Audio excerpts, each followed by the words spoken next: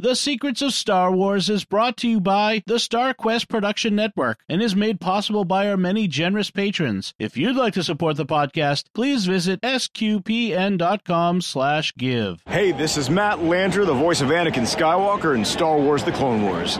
You're listening to The Secrets of Star Wars. This is where the fun begins. You're listening to The Secrets of Star Wars, episode 159. Hello there.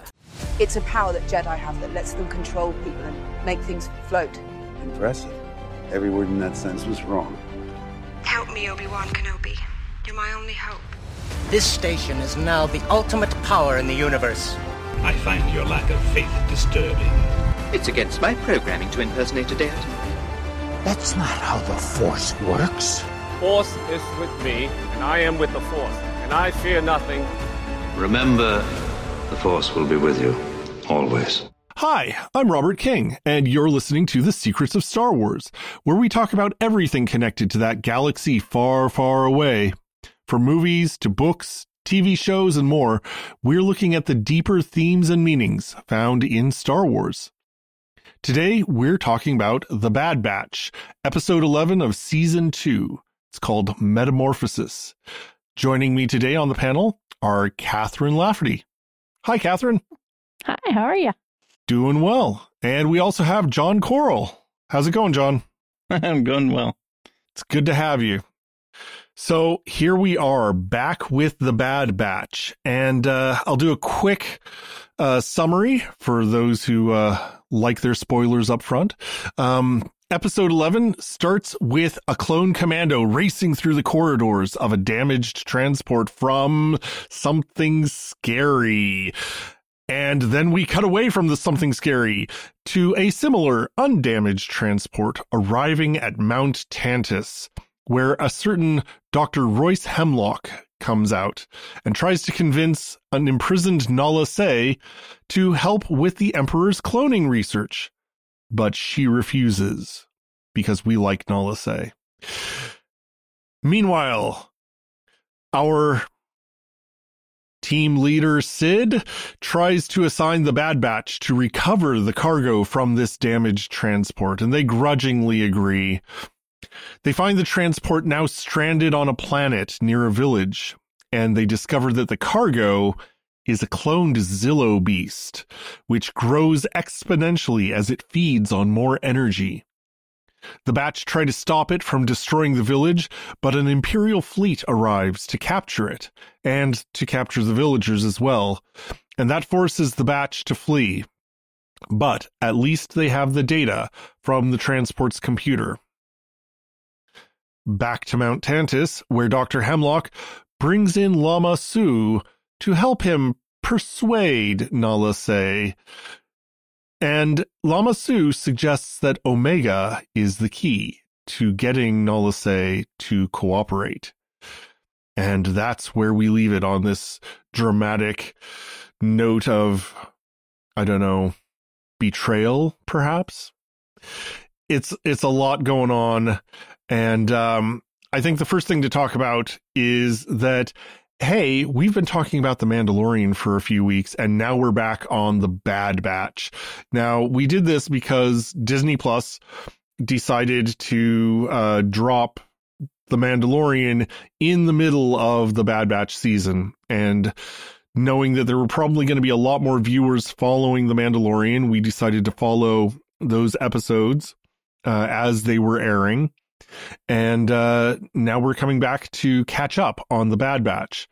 But it's interesting because we have spent the first part of The Bad Batch season having our podcasts, recording our podcasts as the episodes dropped. And now the whole season's out.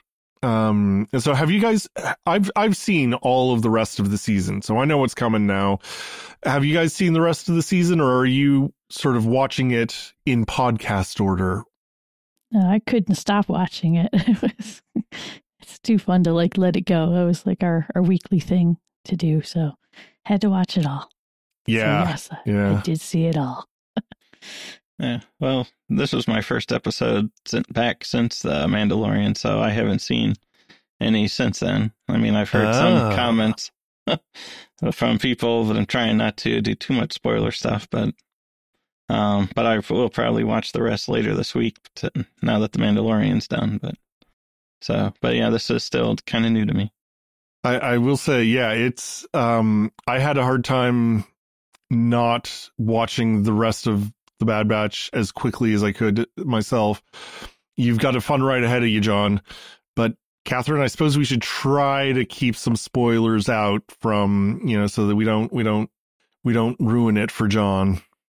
Yeah, we won't tell him about Darth Vader. I mean, yeah, and definitely not how Han Solo becomes Omega's best friend. Yeah, okay. None of that actually happens. No. There's actually, this is a really simple episode in a lot of ways. Sort of this framing narrative, and then you've got the action in the middle, and it's really exciting. But I wanted to talk about that cold open for just a moment, because it did a thing that I particularly like, and I'd love to get your feedback on it. It took an enemy, a bad guy, this clone commando, who is worse than the rest of they're more powerful and stronger than the rest of the clones, and is definitely loyal to the Empire. And it made him the hero of this. He's or rather the victim. Yeah. Yeah. And it for me anyway, it got me to sympathize with the clone commando in a way that I haven't normally done. Usually it's easy to see them as, oh, they're bad guys, they're cannon fodder, shoot them down. But I was genuinely connected to this anonymous clone commando. I don't know. What did you guys think about that opening scene and the way they opened the episode? It was a great opening as far as feeling like a monster horror flick. So it kind of, gave you, that familiar feel of aliens and stuff like that. So I liked that cold opening like that. I didn't have much sympathy for the trooper because I had a funny feeling they were up to no good to begin with. So I had more sympathy for the poor little medical droid that was discovered later. Oh yeah, danger. Danger. I mean, I like the tension it built and stuff, because it did feel like a horror flick kind of, with the running down the hallway by himself and hearing the noises in the background, and then just being snatched away, and that, and of course having an issue with that electro staff or whatever, and it kind of made it. I mean, it added some tension, and then later, then in the next, then when the Bad Batch get the call, it really builds up. Then, okay, this isn't going to be as easy as they think, because we know something they don't. Mm-hmm. Yeah, is it Omega who says, how hard can it be recovering a little cargo? Right. Yeah. It's nothing to looting a ship. Yeah. So. Yeah, we've done this before. Yeah. So then we get to Mount Tantus, and this is the framing for the whole episode is, shenanigans on Mount Tantus. And I think, correct me if I'm wrong, but I think this is the first time we've met Dr. Hemlock, whose name is definitely not a sign of how bad he is or anything. And I'm sure Hemlock is just normal family name. It's a cute little innocent flower, right? Yeah. Yeah. It's a pretty little flower. Nothing wrong with Hemlock. Yeah, the weird thing is the whole time I watched it, I was like, why does he seem so familiar? I could have sworn he had appeared in earlier episodes or somewhere in Clone Wars. I was going through things going, he's got to be in there. When I, look at Wikipedia and they say, no, his first appearance was this episode. I was like, really? Because he just seems so familiar. I thought he looked kind of familiar too, but then depending on the angle that they showed him, I thought he kind of almost looked like, like a clone, with the haircut and stuff like that. And I was just and facial features some. So I was wondering if maybe I was just thinking him as a, standard kind of clone, as, even though he's not. But I mean, that's because I'm like, he does look familiar, but who does? It was interesting because I rewatched all of the Bad Batch up to this point. Well, just the season up to this point, just because I wanted to get back into the groove of it again. And the only other character that looks like him is the oldest boy from that mining operation episode. They both have the little scar in the eyebrow, about the same shaped face.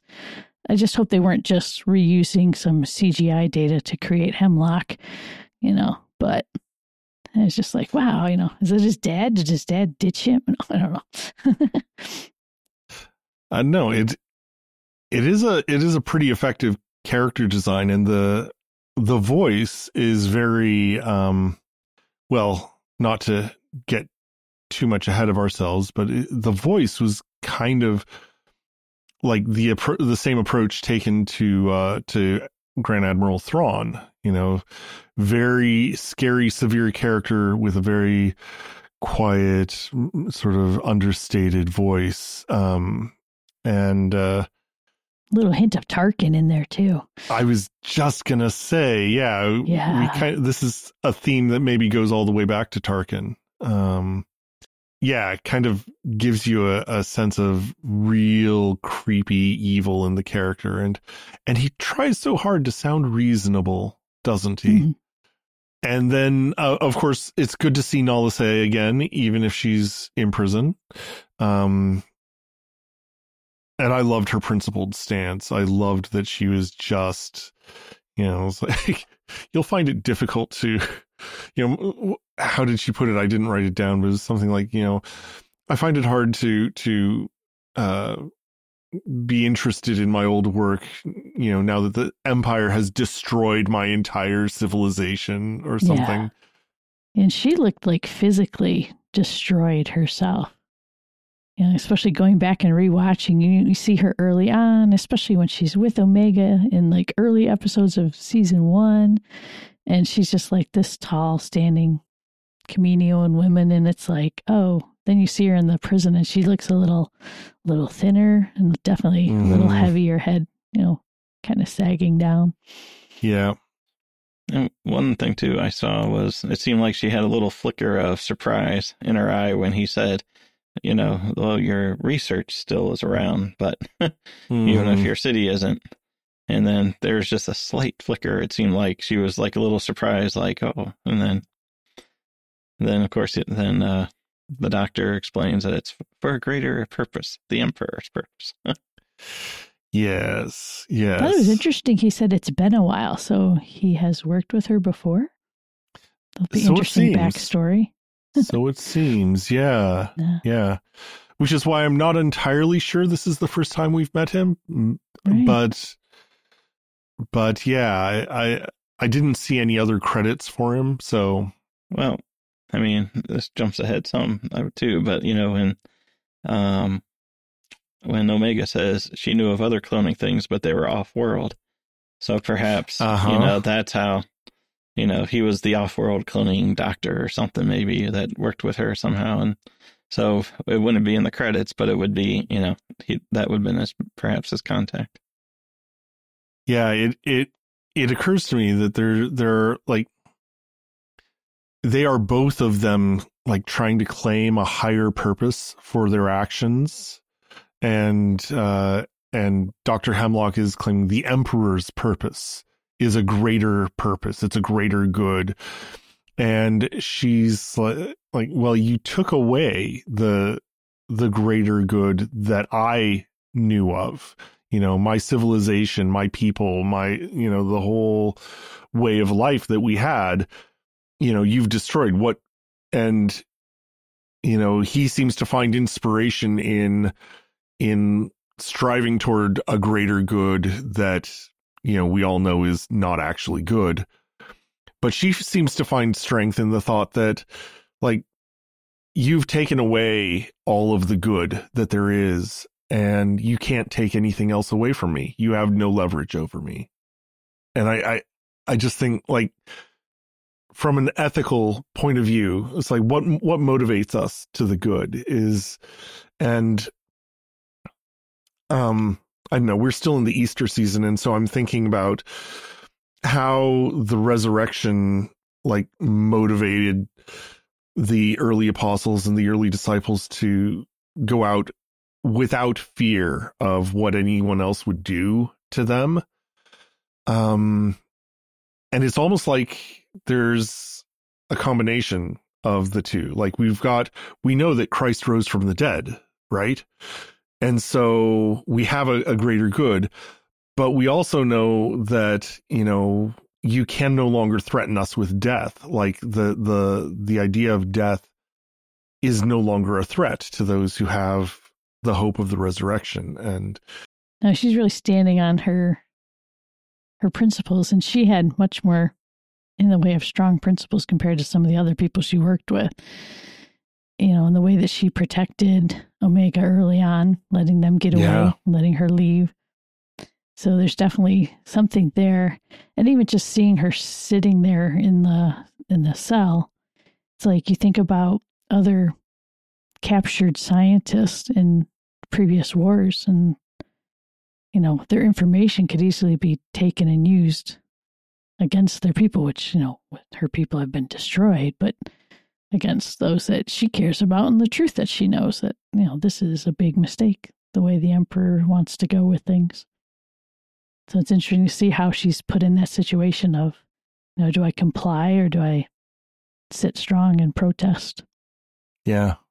I'm not going to go into politics here, but when you talk about politics, and you have one issue and you have both sides, both of them see a higher good, and they could be completely at odds with each other. So it's kind of like, her higher good is one way, Dr. Hemlock's is the other way. And they all see a higher good in that technology, but, for completely different reasons. And like I said, and today, whatever topic you want to talk about in politics, it can be extreme on, our people can see two different goods for the same thing, or, so that's why, I think they can both be pretty emphatic about or strong about their opinions on it too. Yeah. And I'm not sure if this applies to Star Wars, because I think we're all pretty clear that the Emperor's purposes are straight up evil. But it is, one of the things in, whether it's, I'm in conversation with like other Christians online and, Protestants and Orthodox and so on, as well as Catholics. And as you say, John, in the world of politics,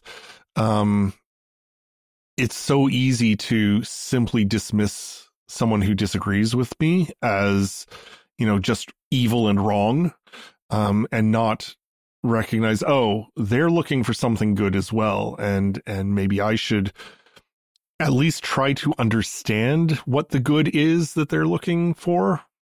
Well, and even with Andor and stuff like that, a lot of that, what the good people are looking for with the Empire is they don't know the Emperor's motives, but they see peace and order, as kind of the higher good. And there's probably a lot of people, that join the Imperial side or the Empire thinking this is what we're doing and these are the good causes. And then they don't know the Emperor's nefarious background of what he's intending to do. So you have a lot of good-hearted people on one side that might, just don't know too. Yeah, we also meet another character in this sequence named Emery Carr. I'm not sure her name was actually given in this episode, but she's listed in the credits.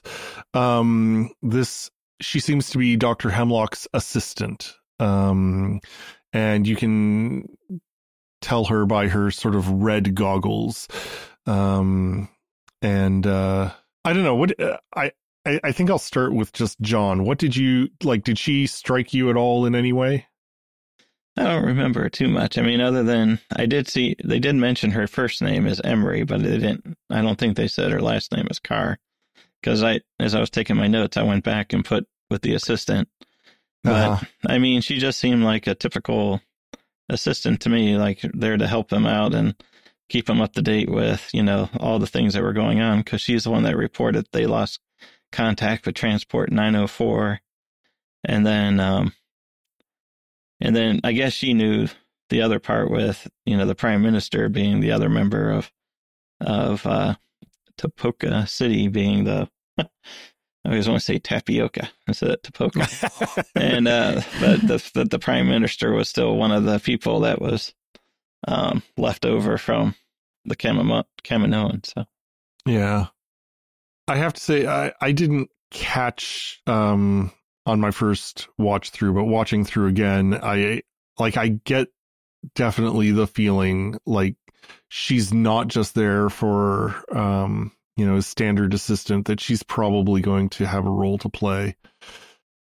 Yeah, she comes across as someone who's doing her job, not fully invested in the ideas. Yeah. Anything more to say about the Mount Tantus situation, whether the part at the beginning or the part at the end of the episode? Well, I love seeing Mount Tantus because of the Timothy Zahn books and all that was happening in Mount Tantus. I also found it interesting that Hemlock has a gloved left hand that he rubs repeatedly. And it made me think back to those books because of what was on Mount Tantus that was used against Luke Skywalker. And if you guys want spoilers, I'll spoil those, original trilogy books. Well, these are the Legends books. The Legends now book, yes. that are, but that do seem to be taking more and more of an inspiring role for Filoni and the writers of the Star Wars series, right? Yeah. Let's just say Luke's left hand happens to be in Mount Tantus. Dun, dun, dun. Dun, dun, dun. The Emperor and his trophies. Yes. Well, I don't know. I always wondered, did Hemlock donate his left hand to the cause for an experiment? Don't know. I want some more on this man. Gotta know more. we may find out. Did he lose it to a clone creature and then had you go. Rebuilt, or something? Hopefully something bit it off. Yeah. Intriguing. Yeah. I mean, it all bears watching. There's much more to this man.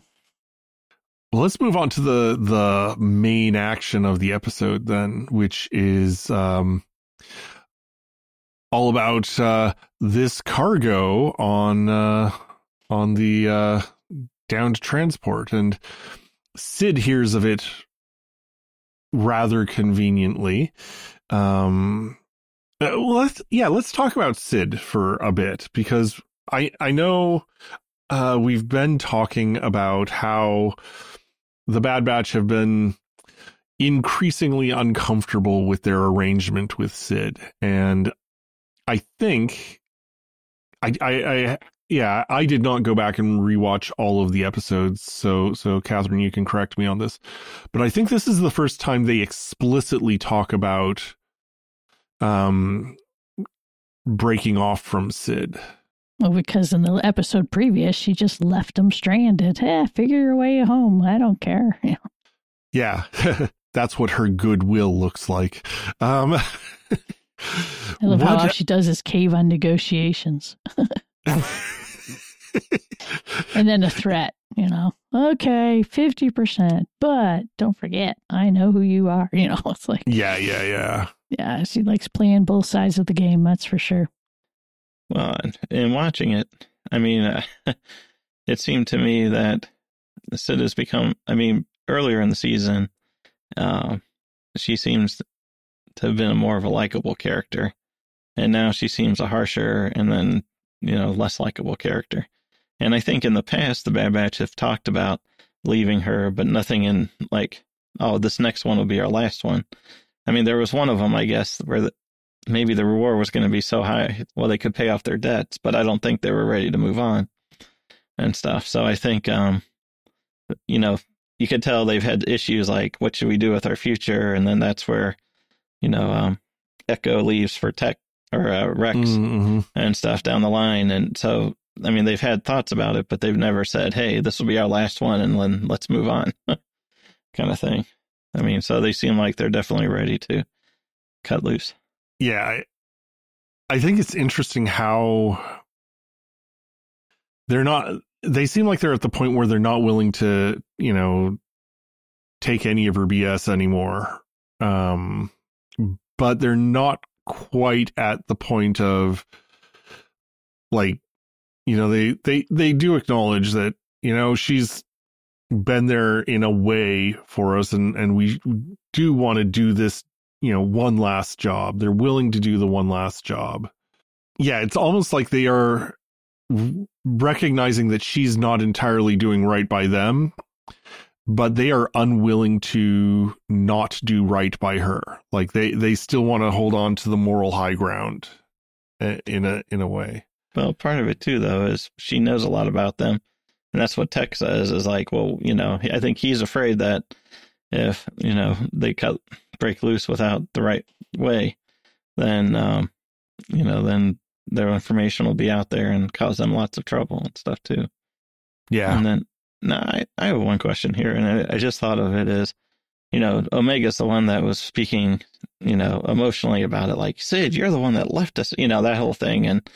And so she was kind of, while the guys were back there. Is that because she's more of she's grown, but she's still a child. Whereas the other guys, she's like speaking for for what they feel, but they don't show the emotions because they're the soldiers kind of thing, they'll show some emotion with it, but it just seemed to me a little bit that, she's always the one, especially when they get to the ship later on too. It's like, come on, let's find the survivor.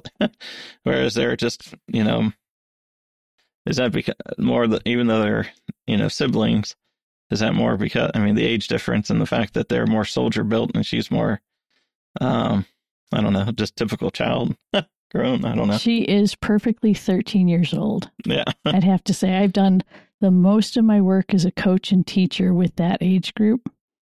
And girls at that age group have the ability to go completely innocent and completely adult in the same sentence.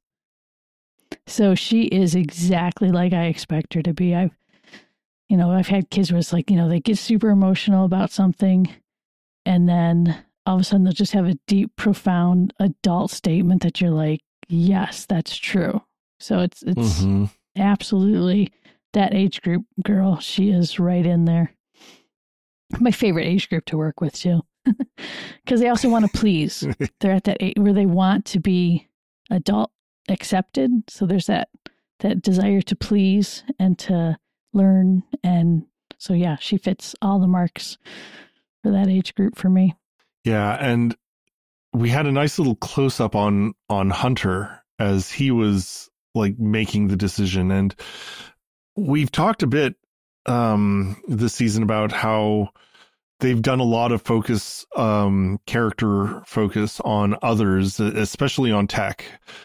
And Hunter seems to have gotten into the background, except I think they keep putting in these quiet little moments with Hunter, showing him sort of trying to weigh the decisions of leadership and trying to be the responsible one for the group. And I thought that was, there's no dialogue. It's just, a close up on his face as he is weighing the decision. And well, I wrote down he sighed.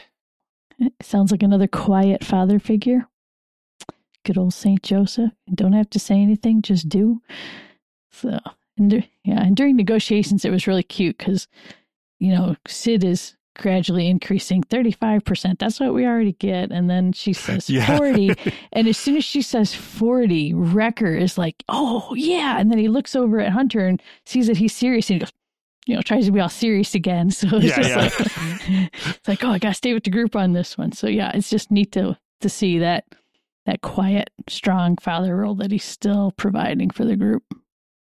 Well, that he's trying to provide. I think he's really struggling, though. And I like that they show the struggle of doing that. And you were going to say something, John. Well, I was just saying what I wrote down at that point, too. I said he sighed when he was asked about how hard could it be, by Omega. And he just had a sigh. And my note I thought about was he just seems older in that picture. It's like he seems a little more weathered and Like, I mean, granted, they age quicker too because of that, but still, you can tell, like you were saying, I think that he's been taking on more of a burden of being the leader and trying to, I think especially without Echo there as well, because you have Tech who's all technical, you have Wrecker who's kind of childlike, and then you have, know. Yeah, he's the closest thing to a full adult there. Yeah. So then they get into the real action. And here's where there's those horror vibes. I was definitely getting alien vibes myself when they get to the ship and start exploring. Of course, let's split up. What could possibly go wrong? And yeah, go to the shed where the chainsaws are. Why not? Yeah. Let's restore the power to the ship. What could go wrong? And like even the introduction of the Zillow monster with the dripping and the first shot of its head, and the character design is so much like the xenomorph from Aliens. Mm-hmm. And did anybody else watch it in surround sound? Headphones. Oh, okay. Because I had it. We had to rewatch it again at night because with it being longer days now. And it's being so dark, I was like, okay, we got to watch this again. Shut off all the lights. Had the surround sound going. And our two rear speakers are right behind the couch in the perfect way. So you hear those little like growls and drips and tings. And oh, man, in the dark, that was a lot scarier. Nice. Do you guys enjoy horror movies, just generally? I can't watch horror movies. I'm way too visual being an artist. And images will stick in my head way too long. I watched one horror movie when I was a kid in school at a sleepover party. It was the old Invasion of the Body Snatchers. Oh, it's a classic. Had nightmares for 3 weeks. Anytime our furnace kicked on at home, I would just be screaming. My stuffed animal laying next to me, I thought it was one of the pods. It was like, ah. So my mom's like, I don't think you can watch horror movies. And I don't. Heck, I even had to watch Lord of the Rings with my eyes covered half the time the first time I saw it. Oh, wow. Oh. I've never gotten into the horror movies, but I've gotten into sometimes like suspenseful movies, like some like Alfred Hitchcock and those kind of things, or like, but I've never gotten into the horror genre. I've only recently started to appreciate horror. And I still don't like the 80s slasher movies and that sort of thing, or the movies that are just running from a monster. But I've really begun to appreciate how horror can be an exploration of, what is most important to people. And, how do we face the consequences of our actions, and how do we embody our relationship with good and evil, the good and evil in ourselves, as well as what's out in the world. And so, yeah, like talking about Omega saying there could be survivors. Let's go looking for survivors. And, Hunter, after the Zillow creature escapes, we let it out. We have to go take care of this before it hurts anyone else. And that sense of like exploring the responsibility of, what you're doing. And, who was it? Was it you, Catherine, who said you didn't really feel sympathy for the clone trooper because, for the clone commando, because like, oh, you figure he was up to no good in the first place. And he was part of the problem. Yeah. And like seeing again, like the uncanny justice of the monster you create coming back to destroy you. I know it's obviously this episode didn't go all the way there on its own. Certainly it's the Empire that comes back and kind of takes final responsibility for the Zillo Beast, but I really want to see the Zillo Beast come back later, like come back to bite the Empire. And yeah, I went back and watched the Clone Wars episodes with the Zillo Beast when it was first introduced. Mm-hmm. And that added so much to watching this. Yeah. Because it was like, I half thought that the Zillo Beast had survived. And I was like, okay, watching it again, I was like, no, they actually did kill it. And, had that great Godzilla theme to it. And, right down to the fact that, here they're using this energy nuke, so to speak, to actually woke it up. Some people thought, oh, accident, coincident. Not with the Emperor. They've always said he's been 2 steps ahead of them the whole time. Mm-hmm. I swear he had them wait until the troops were in a certain spot and he could set it up because he was working both sides of the fight anyway to let's wake up this beast because there have been all kinds of materials out there that do stop lightsabers. And I think he just needed some and wanted it for himself.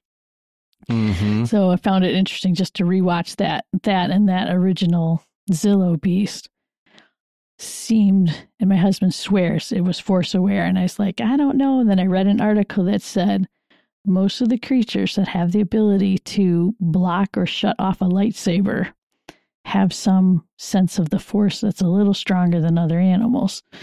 And the way that one had seen Palpatine in a hollow saying, just kill it. We'll get the samples we need when it's dead. And the scientist at the time was like, I think it understood what you said, so to speak. And next thing you know, this thing's terrorizing Coruscant, sees a picture of Palpatine and destroys it, and then looks ahead to where Palpatine is. And it's like, well, how did he know he was there? Did he just sense him? Did he smell him? I don't know, but he went right for him in those crazy glowing eyes. Mm-hmm. Yeah. It's quite a callback. As you say, the Emperor is always sort of 2 steps ahead. Mm-hmm. So clearly, sure, the samples we need. So not just the armor plating, but the genetic samples for cloning. Because he said he wanted a clone of it. Obviously, he made one. Yeah. So I don't know. Are there any other future uses that you think the Emperor or the writers might use the Zillo Beast for? Well, they mentioned armor plating. Yeah. Yeah, that was all part of it. That's sort of the obvious. Yeah.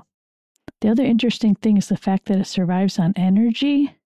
And there was, I think in Screen Crush, they talked about being able to read the monitors with the information about the beast. And it said that its lactic acid levels were 0 on the screen. I'm like going, okay, what is that going to mean? Was it in hibernation, or because it feeds on energy and not, like a sugar or something else, that it never tires unless it's, zapped by the energy ray or whatever that they use from their ships. But it was interesting. It's like, okay, does this thing have some sort of endurance level they were expecting, or like they showed the smaller version of it as being the feeding stage, and then there's the adult stage. So it's like, once it hits a certain level, does it not need to feed as much? We never saw the large Zillo Beast feeding on energy the way the small one did.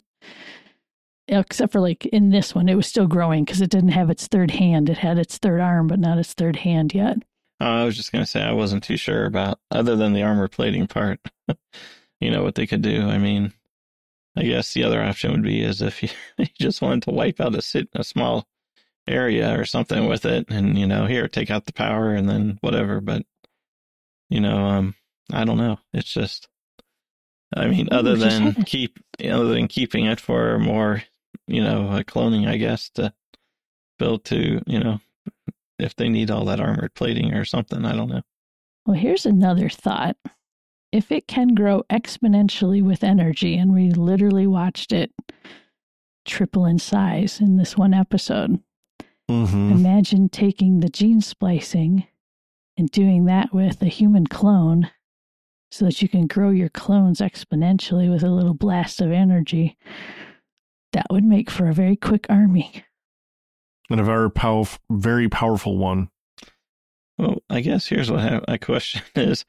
If it doesn't get energy, does it ever shrink in size again? I mean, is it always that size? Or, it's kind of like, because if you cut off its energy or whatever makes it grow to a certain point, or does it just like die out? Or I don't know. I was just kind of curious, Well, the one they originally found had been dormant so long that they thought it was extinct.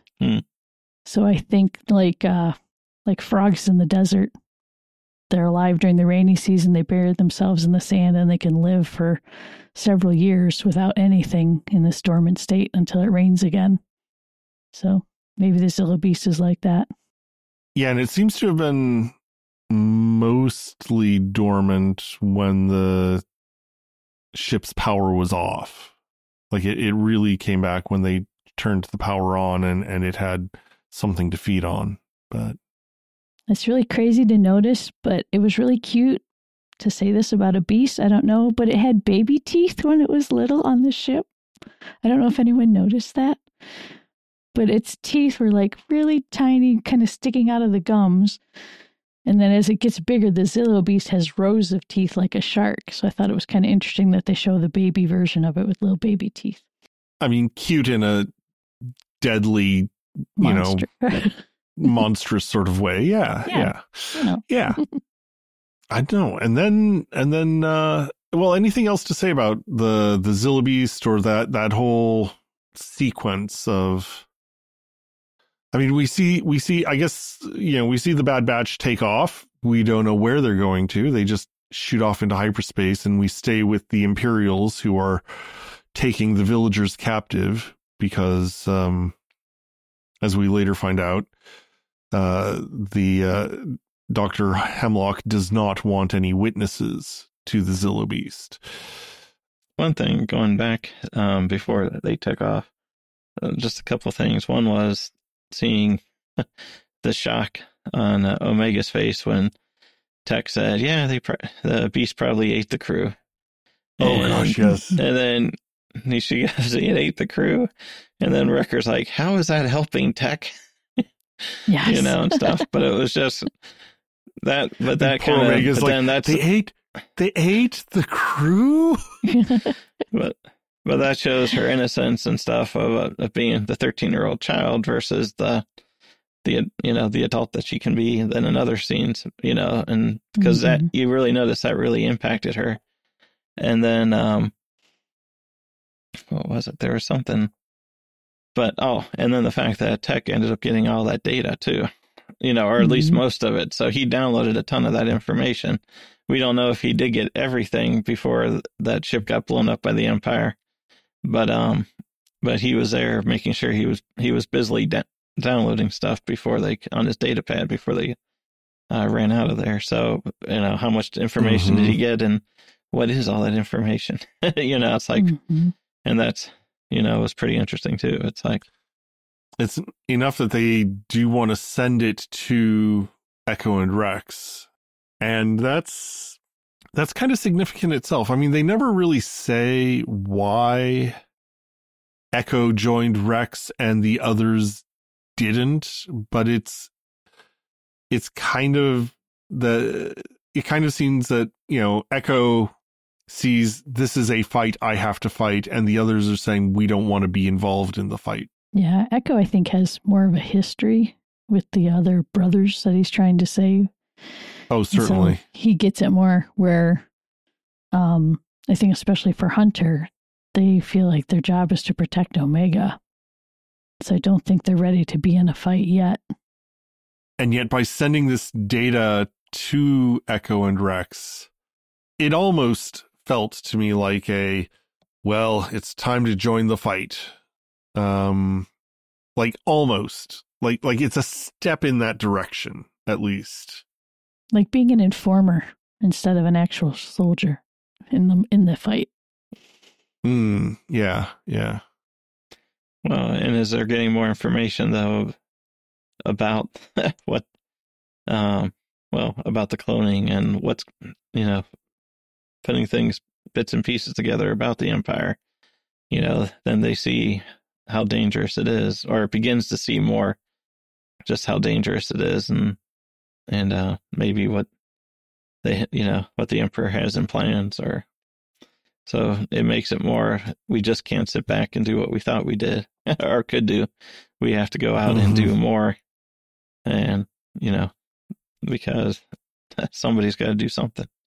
Yeah, I think the strongest statement they made was about that they're shutting down the cloning, not because they want to stop cloning, but because they want to control it. That was probably one of the biggest statements that I think they got out of seeing the information and knowing when it all began, that it was still while the Clone Wars were happening. To see that, Palpatine was playing the game all along.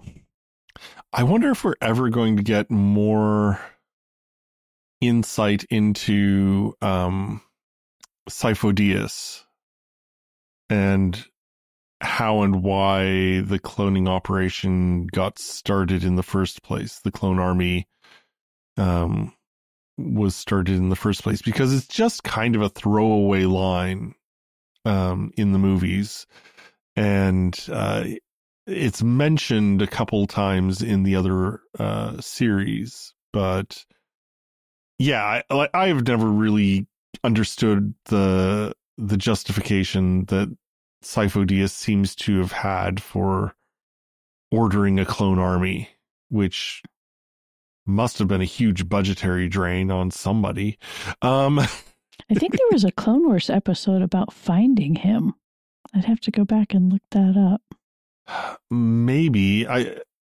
He was pretty definitively shown to be dead, though. And I think that's why it was, they thought he was dead. They had found his ship and then realized that he was still alive. And I don't remember what season that was in. Yeah, I'd have to look that one up. We'd have to look that one up. Yeah. Yeah, but you wonder if the whole clone army is just a distraction from the Emperor's desire to clone himself. And it's interesting, too, with the way, even, whether you're in the Mandalorian universe, which is years later, or you're in this universe, how it all comes back to the Emperor and his need to clone, or, it's like, and it's, I don't know, it's just interesting to see how they were trying to tie that in, I think, together with both of those series running side by side, too. I mean, bringing up the questions of the cloning and the Emperor with the control, or the Empire. Yeah. Well, and it's, the real evil of cloning in the Star Wars context seems to be that that attempt to completely control. How do I put this? I don't know. It's like making a connection for me with our Catholic understanding of the body as, the body is the expression of the soul, and that the body is God's gift, and it is a good thing, and that by getting into cloning and wanting to clone himself and or create a clone army or whatever else he's doing in terms of cloning,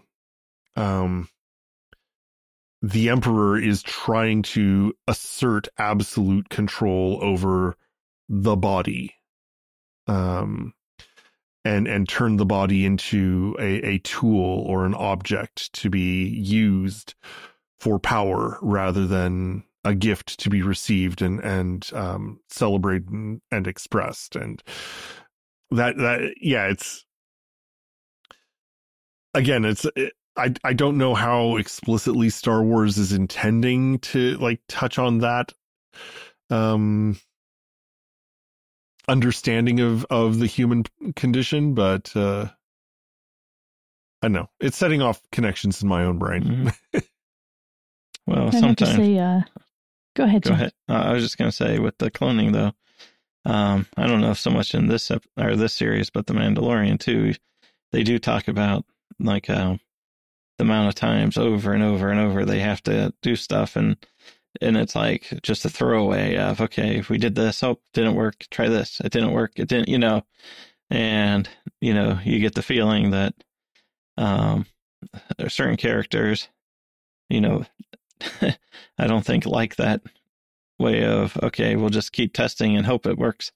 Or, okay, let's test this and do it that way. Whereas then other characters are more concerned about, maybe trying to do it, a way in which, less loss of life, or I don't know, something along those lines. And I say, Nala Se, as far as her cloning projects, she's the only one who intentionally made unique clones when she made the Bad Batch and Omega. Yeah, that we know of, yeah. Yeah, so they have they have unique personalities, unique traits. So she was letting the uniqueness of the individual shine forth rather than cookie cutter throwaway. So what do you think Omega's uniqueness is? I mean, this idea that Omega is the key to controlling Nala Se. Obviously, Nala Se cares about Omega, but I mean, there's kind of been the implication right from the beginning of the series that there is something particularly special about Omega. And some have speculated, oh, she's force sensitive, or that she has some other gift or power or something like that. The obvious is she's a woman. she's a girl. I mean, that's like the one thing that makes her unique from her brothers. So there's, the whole different feminine genius perspective there. So I like that. Just to get a different take on the world, a different viewpoint as far as the clone world goes. Yeah, I mean, I haven't watched like the Clone Wars stuff yet, the series anyways. But from what I've seen with the Bad Batch and Nala Se is, I've always kind of thought, she had that special connection with her, kind of like a mother in a sense and daughter. And that's kind of why I think, if you put her in, it's one thing to say, and, I have one daughter who's 12, almost 13. But, it's like, it's one thing when I look at my life and I say, oh, I can handle this, I can do this, and it's not as big a deal to me. I know I can deal with it. But then when you think about how it impacts your daughter, then it's, okay, I got to do something more, or, that's where then the protection and more so, and I can find more concern and stuff like that. And it's kind of, I can, it's one thing. Then when I start looking, or then I see a much bigger impact of certain things, and, and that, I mean, that's always made it, I'm like, I know I can handle it for myself, but, with my daughter, I gotta, you want to be protective, but then you also want to build the skills that she needs then to be able to deal with the things too and stuff. And that's where I've, found it. And I think that's what Nala Se. It's like she can deal with being imprisoned and maybe what they throw at her. But then if they start hurting or doing something with Omega, well, then that's ratcheted up to a whole different level. And although, as Catherine was saying, the Bad Batch are her children in kind of a similar way that Omega is, but she has a care for Omega that she doesn't seem to have for the others. And I don't know, maybe this is a sort of a, the Joseph is the child of my old age kind of, my youngest is my favorite. She did let her grow naturally, so she would have had to have had touch time with Omega. That's right, because Omega is technically older than the Bad Batch, isn't she? Yeah, she's a year older than them. Like chronologically, she's older. Yeah. So, but I'd forgotten that. Good point. Yeah, so Nala Se would have been holding her as an infant and feeding her and caring for her in a way that she did not do with the Bad Batch. The Bad Batch was just, in a tube for so long and then in the program for so long and their own special training. But it's definitely a different feeling when you have someone that you're holding and caring for and nurturing. Yeah. And raising.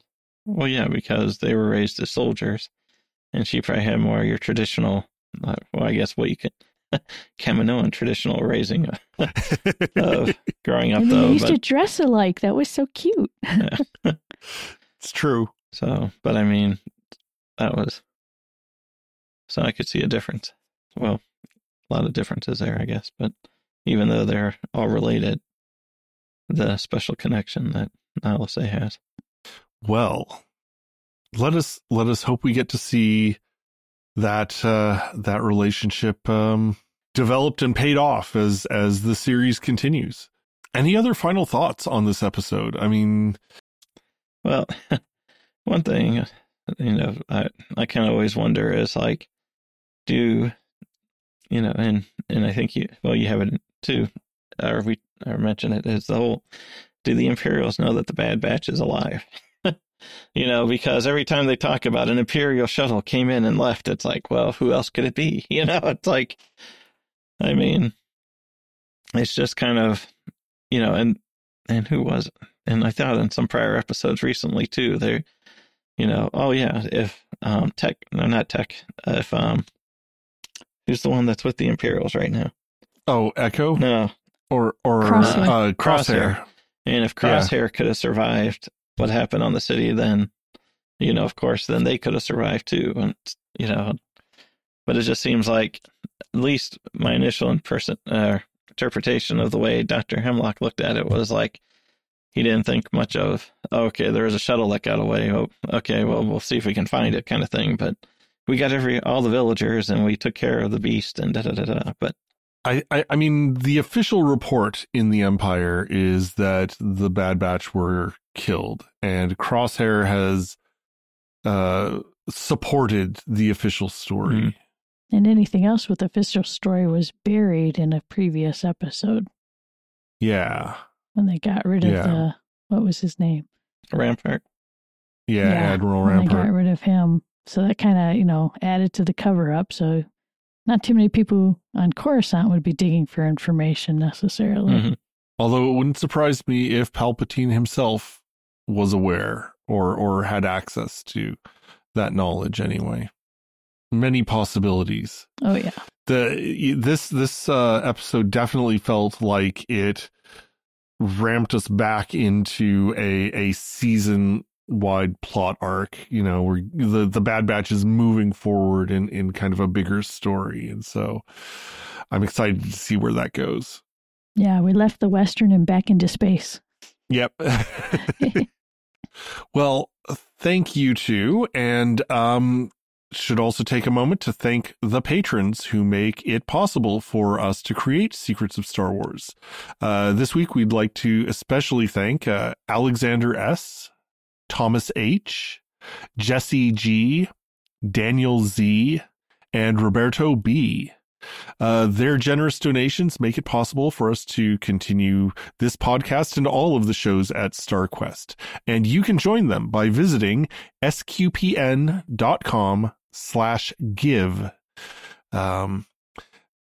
You can also follow us, subscribe to our podcast on any podcast platform of your choice. We're on Apple Podcasts, Google Play, Stitcher, TuneIn, Spotify, iHeartRadio, and you can also check out our SQPN YouTube channel. You'll find previous episodes of Secrets of Star Wars and all of our other shows at sqpn.com. And for Star Wars, it's sqpn.com/Star Wars. Send us feedback by emailing us at starwars@sqpn.com. And you can follow us on most social media. We're on Facebook, facebook.com/StarQuestMedia. We're on Twitter at SQPN.